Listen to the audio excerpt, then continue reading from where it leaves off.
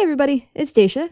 In this episode, I am going to be talking to Sæunn Thorsteinsdóttir, an Icelandic cellist, all about the turvy-topsy world of Icelandic classical music, or, as they call it in Iceland, music. I've yet to go to Iceland, but Iceland Air, if you're listening, I'm accepting airline tickets. I'm totally fascinated by Iceland, have been for a long time, and there's a really interesting music scene happening there in new classical, but I'd never actually known much about Iceland's musical past.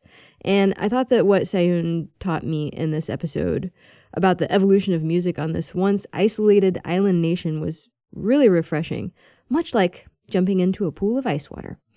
P.S. At the time that we're putting this out, which is on November 5th, 2018, there is a big musical festival about to take place in Iceland called Iceland Airwaves. It happens every year in Reykjavik. There's all kinds of great music that's going to be happening there, including classical music. So look it up online. If you get a chance, you might be able to hear some stuff. Anywho, don't forget to subscribe to, rate us and review us on iTunes or wherever you listen to us. Tell your friends, your family, your pets about us. Do a little dance. All right. And now, a word from our sponsor. This episode of Classical Classroom is sponsored by Maestro Classics, which now offers orchestral scores and parts for rent. What does this mean? Let's find out. These arrangements for narrator and orchestra are perfect for family concerts. If you're a conductor, you play in an orchestra, or you'd just like to hear something new in your local orchestra's family program, visit maestroclassics.com and send them a message. Available scores include The Sorcerer's Apprentice, Juanita and the Spanish Lobster, the best title ever, and a special 1-hour edition of the Nutcracker Ballet with music from Acts 1 and 2. Learn more at maestroclassics.com and remember to save 17% on all CDs and MP3s with the code CLASSROOM, because our listeners are the bomb. And now, forum, which is sort of how you say, let's go, in Icelandic. There's a rumor going around that classical music can be hoity-toity. But here in the Classical Classroom, we beg to differ. Beethoven 5. The idea that classical music is a zone where we have to feel restricted or we have to act in a certain way, that's not going to be helpful going forward. Isaiah is shaking with excitement over here. I mean, there's just so many great parts of the opera. He asked me to play his favorite spot in the first movement of the Brahms. And then he said, I started using those licks in my guitar solos. How to be classical music rock stars, because there's not enough of that in this business. Occasionally I would plug in the mandolin to my distortion pedals. I don't change my voice. Talking to classical music voice.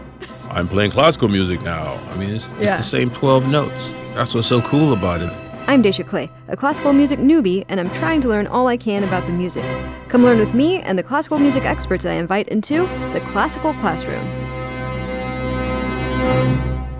Hi, I'm Dacia Clay, and I'm here in the studio with Icelandic cellist Sæunn Thorsteinsdóttir. She's a soloist who has appeared with major orchestras worldwide, a chamber musician, and among many other things is a faculty member at the University of Washington in Seattle, where she teaches cello and chamber music. Sæunn was born in Reykjavik, Iceland, and is quite involved in Iceland's classical music scene there now, which is exactly what we're going to talk about today. Welcome. Thank you for having me. So, first, I think it's important to point out that you do not sound like Bjork. I can put on the accent if you want me to. That's awesome. Yeah, I just assume everybody knows her in Iceland. Well, it's a very small country. It's a very small country. It's true. Yeah. But the reason I don't have an accent is actually I moved to the States when I was 7. Uh-huh. So they say, I've been told, that if you're immersed in a language before you're 12, your brain kind of wraps itself around it differently. Yeah. So I think I just mimicked the English American-ness of it. Yeah, that's what I'm from Texas, and people are often confused that I don't have a Southern accent. So, I also learned English from television and music. There you go. So let's talk a little bit about you and your story. You were born in Reykjavik, as we established. So talk about how you got from there to Seattle. Well, it's been kind of a back and forth journey. So as I said, my parents moved to the States when I was 7. Yeah. my dad was doing some school stuff, and then we moved back to Iceland, and then we moved back to the States. But I did my sort of undergrad in Cleveland and my master's at Juilliard, and have lived in New York until I moved here a couple years ago. So it's been kind of back and forth. Did you move here because you got the faculty position at UW? Yes. Interesting. Okay. Had you ever spent any time here? No. In fact, well, that's not true. I came for one concert I think about 5 years ago. Mm-hmm. But when I bought my current cello, the seller told me, if you ever need any work done on it, you really should go to Seattle because there's this great guy here that works on cello, Rafael Carrabba. Mm-hmm. And I just thought to myself, like, oh, when am I going to ever get to Seattle? That's hilarious. And then, of course, life happens, and here I am. That's awesome. What got you into classical music? Was it just music that you grew up with, or? Yeah, so my mom's a violin teacher and player, and I was like 4 or 5, and I think I just wanted to be with everyone, and kind of do what everybody else was doing. But she didn't want to teach me, so she kind of pushed me onto one of her friends, who was the cello teacher. Oh no! Who taught me how to sit still for 10 seconds, those kinds of things. Yeah. So you were like, "Mom, I want to hang out with you," and your mom was like, "Yeah, that's awesome. Why don't you go hang out with that lady?" Yes. And that's why you became a cellist. Wow. Well, what is your? I know you're doing a lot of work. Are you still kind of going back and forth between the States and Iceland? I go back to Iceland at least 2 or 3 times a year. Okay. It's been hard, especially as my travel sort of concert schedule has been a little bit more hectic in the past couple of years. But I try to go back as much as I can, and I definitely am inspired by what's happening there. Yeah. So I try to continue to have that connection. Yeah. Well, and I want to get into that. But I think before we talk about what's going on in the Icelandic music scene now, I want to talk a little bit about the history of classical music in that country. So where do we start? Well, I think what's interesting to know, at least I think from sort of the American perspective, is that Icelandic classical music didn't exist before the 20th century. Wait a minute. So this is a really old country. Super old. Yeah. And not to say there wasn't music, but it was more text-based and more chant-like. So people would sing the poems. We have a really deep, rich oral history of like epic poems and like the sagas and all these types of things. And there's a very traditional way in which you perform them. And that includes like melody and sort of like kind of like medieval chant type thing, like where you have sort of fourths and fifths and it kind of sounds medieval, that kind of thing. And of course there's music, but not in the sort of academic classical, we didn't have a Baroque era simply because we were poor and didn't have those instruments. And, I guess what we have to remember is that, people were still living, in the 19th century in grass and mud kind of huts and like it really, for us, there was one ship that came from Denmark in the fall and one ship in the spring. And other than that, we've been so isolated for thousands of years that we've really kind of developed in a different way than the rest of the world. Kind of like the Galapagos, how they kind of like have their own, we've kind of sprouted up into our own kind of way, I think. Well, and that is so interesting in so many ways. Like that sort of concentration, the being isolated and sort of creating your own thing. Like it can make for such an interesting, there's so much cross-pollination in the rest of the world. It's really hard to isolate a culture and really look at it and look at what its particular contributions have been and that kind of thing. But that's really interesting. So you guys kind of just didn't, the classical music hadn't come there. It Yeah. And then... Well, it's harsh reality, right? Yeah. We're a tiny island in the middle of the North Atlantic. It's cold.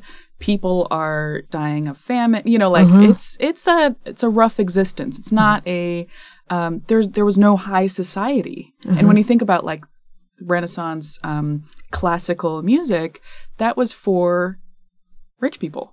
Yeah. Elite, right? Right, yeah. So to be played in either, if it wasn't the church, it was the courts or the, you know, it was a very fancy thing. And we'd certainly have folk music. And definitely folk songs and that tradition is very rich. But in terms of like a classical tradition, our first sort of pioneer classical composer was Jon Leifs, and he went to Europe in the early 20th century and actually lived in Germany for a long time. And he was kind of the first, I would say, composer of note.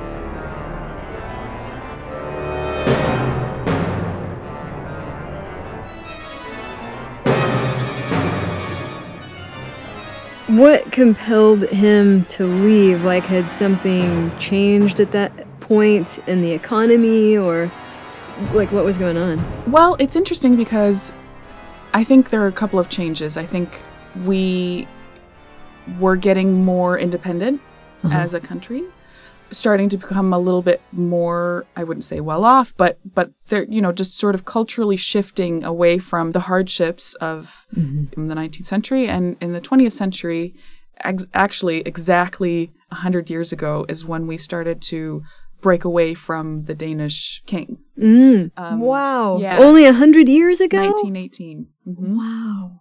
And we didn't get our independence until 30 years later. So for us, it you know, it started this movement of like really starting to think about, well, what is our culture and what is that like, and what's the people had gone to Denmark for schooling and all of that stuff.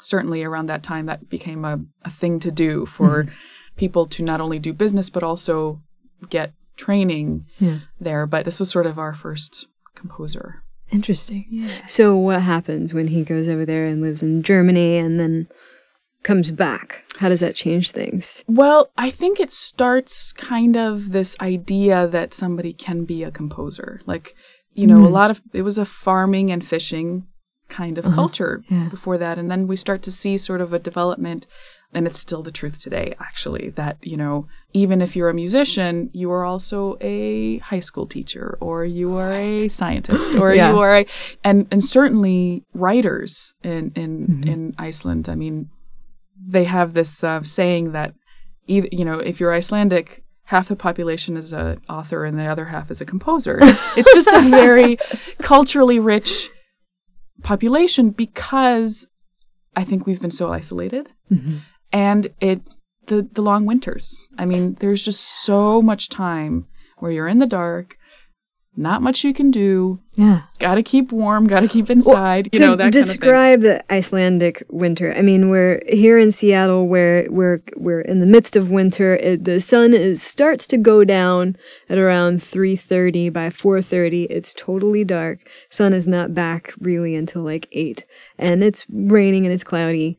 And that definitely has an impact on the way that people kind of move through the world, but also on, you know, you just wind up hibernating. Exactly. Like a bear. So, but what's it like there? So it's basically Seattle except colder. Oh, so you feel at home. I do in a lot of ways. There are lots of Scandinavians actually in Seattle. And I think in a lot of ways it's similar in that it's sort of a fishing, lots of culture around fishing. Yeah. Which we can talk about, which is endlessly fascinating also. And also that kind of northern thing with the light, you know, where that becomes so precious in the winter and so abundant in the summer. Yeah. And I think in some ways that has a significance in the way that you live your life, not just, like you said, hibernating and stuff like that, but taking advantage of what you have in the moment that you have it. Yes. Right? Yeah. Like, and the fishing, either the catch is great or it's not. And there's sort of a psychology that goes with that as well.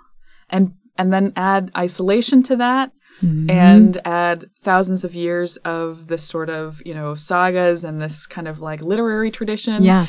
And you get this kind of interesting mix of creative people. Yeah. What an interesting, like, bunch of ingredients to throw into a place and then, like, seal it off and see what happens, like a little petri dish.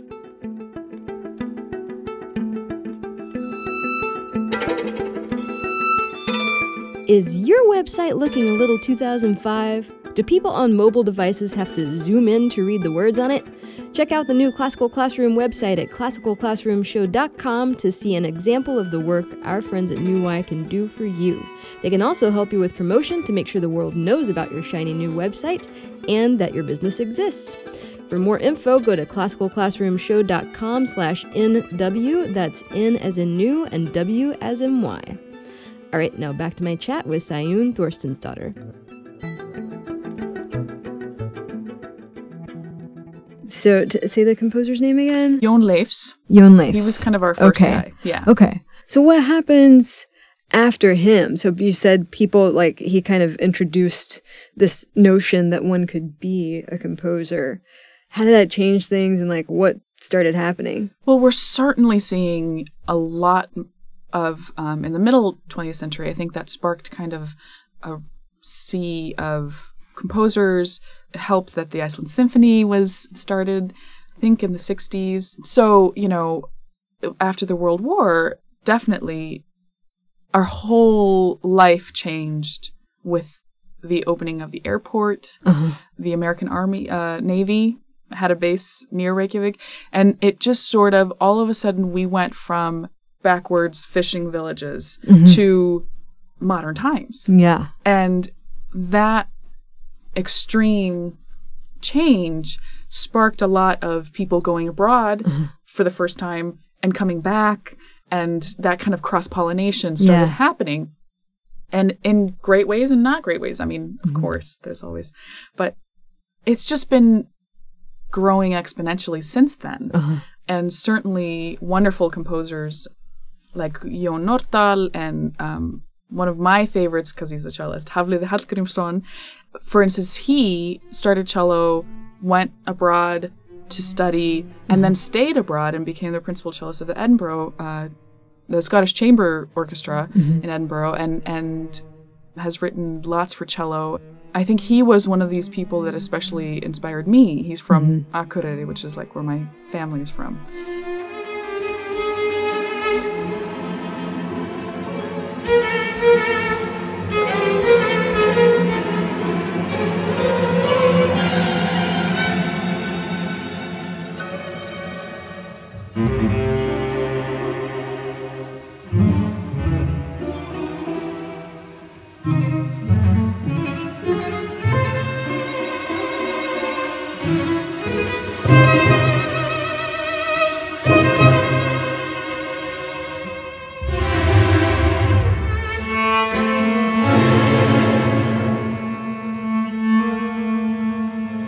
So it's just kind of, one person starts and then the next, kind of sees, oh, that person did that. I wonder, you start to see the change and sort of possibilities.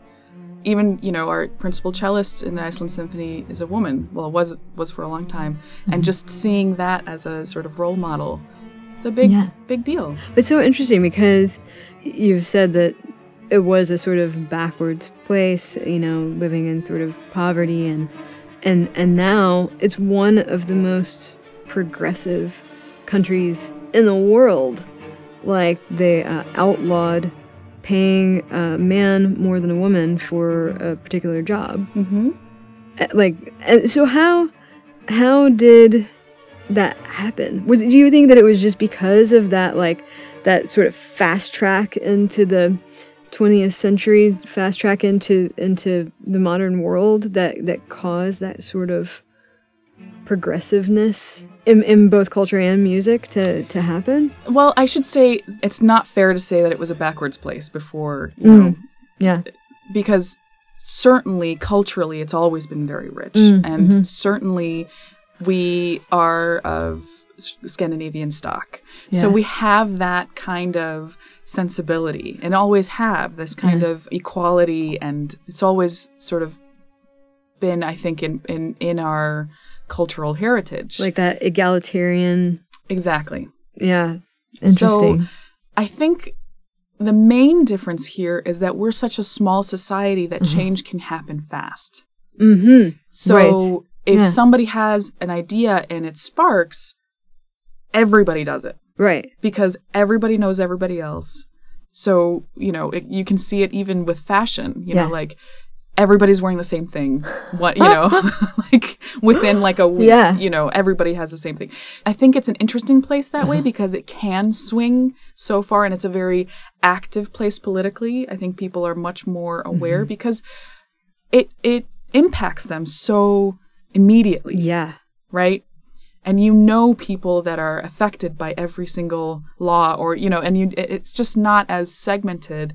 I think it's going in that direction, but historically it has not been a segmented society because we're just not big enough. Right. Yeah. So it sounds kind of like living in a smaller, like in a smaller city. Yeah. Where, But we have our own government, our own currency, our own language, and our own culture. And it sounds like that makes you really like intellectually agile, like able to just sort of move. Yes. Huh. So interesting. And I think being small, I mean, it can be very stifling, but it can also be really fascinating because someone always knows someone that is, you know, either your brother is in a rock band, or you know someone that is working as a biophysicist, or you know, whatever. So you're just much closer to a variety of ideas and ways of thinking. Yeah. Even though it's small, it seems like then the connections between maybe disparate things become much more close. Yeah. So those boundaries are broken down very easily.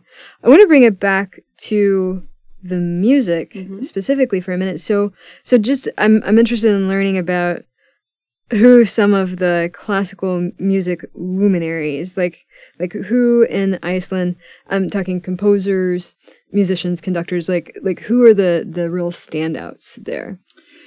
Well, for me, I mean, besides you. No, no, not at all. No. But it's from my perspective, but one of the people that I think is making incredible contributions to the Icelandic music world is Daniel Bjarnason, who I've known for a long time and sort of have seen him grow in incredible ways as a composer, as a conductor. And I've had the privilege of playing his music and commissioning him.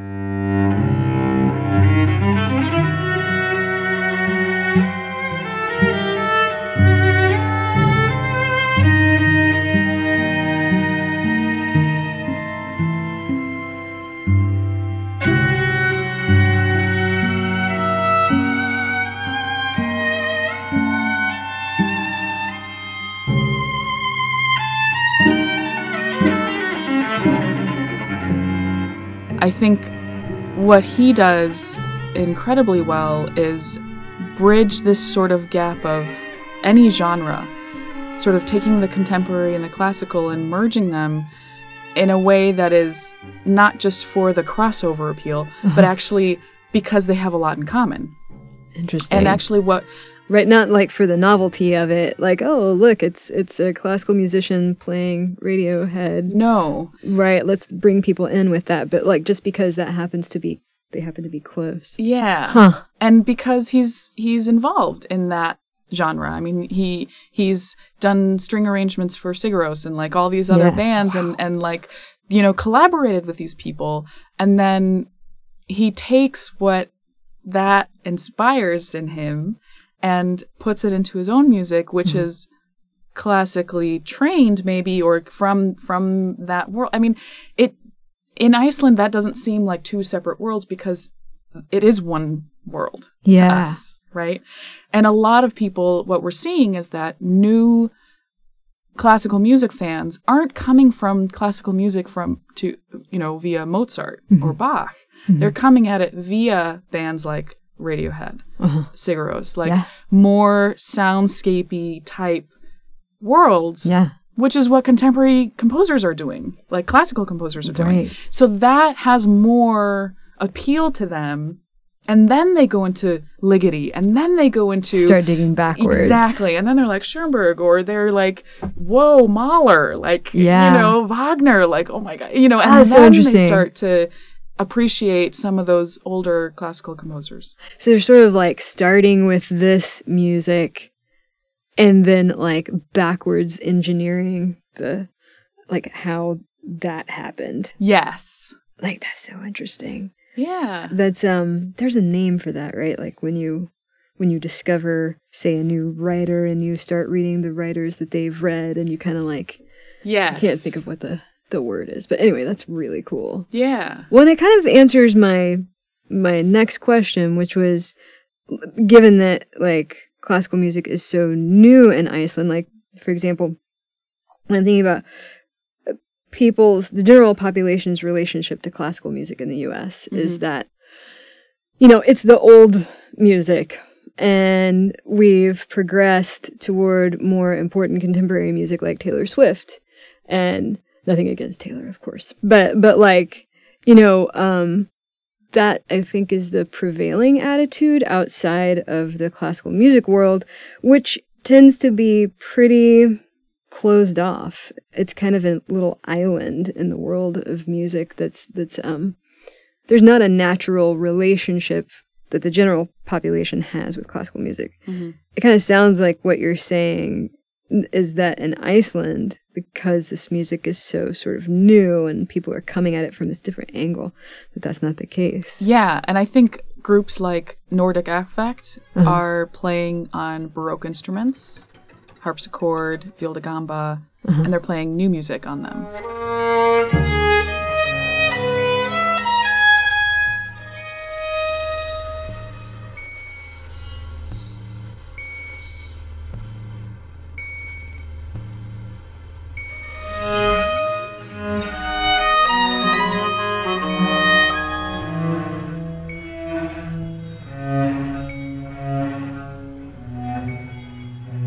Oh, cool. Because to them, that's duh. We don't, they want to make a contribution. And I definitely think that new music has become, not only do we play a lot of new music, but that's also kind of like what I was saying about the culture is we started to ask ourselves, well, what is our culture in music? Because we don't have this lineage of the classical stuff. And so we have to make it now. So now is our cultural, we're making it right now. It's happening now.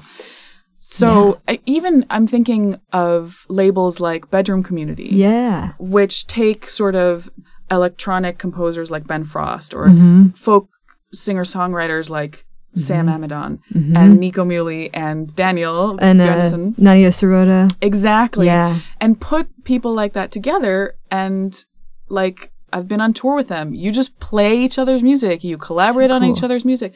It's not a place where you're like, well, how do I play contemporary music on the cello? It's we're just all in it together, being creative and trying to express something deeper than just a sort of surfacey pop, song. Right. Yeah. I personally like the idea that music is just music. But how do you think that, that's a nice idea, that sort of genre-less way of thinking about music, but how has that had an impact on Icelandic music? What has that done for it? And also, how has this affected you as a musician personally? How are you playing differently? How has it affected your life? The world has turned its spotlight on Icelandic music, and everybody's now interested in it. Yeah, which is awesome. And it's given me some incredible opportunities, actually. So last year I premiered a new cello concerto by an Icelandic composer, Páll Ragnar Pálsson. And also, I've had this incredible luck where a lot of composers have been writing for me in for various projects. And I mean, the Los Angeles Philharmonic just had this Icelandic music festival where they commissioned, tons of pieces and brought everybody over, and we, play it all together. That was last April. And it's given Icelandic musicians and composers just so much support to keep doing what they're doing. So part of that is I want to share that with a wider audience. So I'm recording some of those pieces for solo cello as well. So look out for a lot of Icelandic music. That's awesome. I have so many other questions and things that I would like to ask you about. Iceland is totally fascinating. I'd like to talk all day, but somehow we're out of time. Oh no! I know. I was having a good time. Sæunn Thorsteinsdóttir, thank you so much for being in the studio today. I really appreciate it. This was really fun. Yeah, likewise. Cool. All right, everybody, that does it for this episode. For more Classroom, go to classicalclassroomshow.com. You can find everything you ever wanted to know about the show there, including ways to connect with us. Please do. You can email us at classicalclassroomshow@gmail.com. Thanks today to the home of Classical Classroom, King FM in Seattle, making sure that we don't leave the house without our coat on, even if it's warm outside. Thanks to our birthplace, Houston Public Media. Thanks to our official Sherpa, Sherpa Shelley. She sells Sherpa, so you don't have to. Thanks to Sæunn Thorsteinsdóttir for being on the show. Thanks to me for saying words. But most of all, thanks to you for listening. We'll catch you next time. Bless! That's how you say bye in Icelandic. Isn't that cool?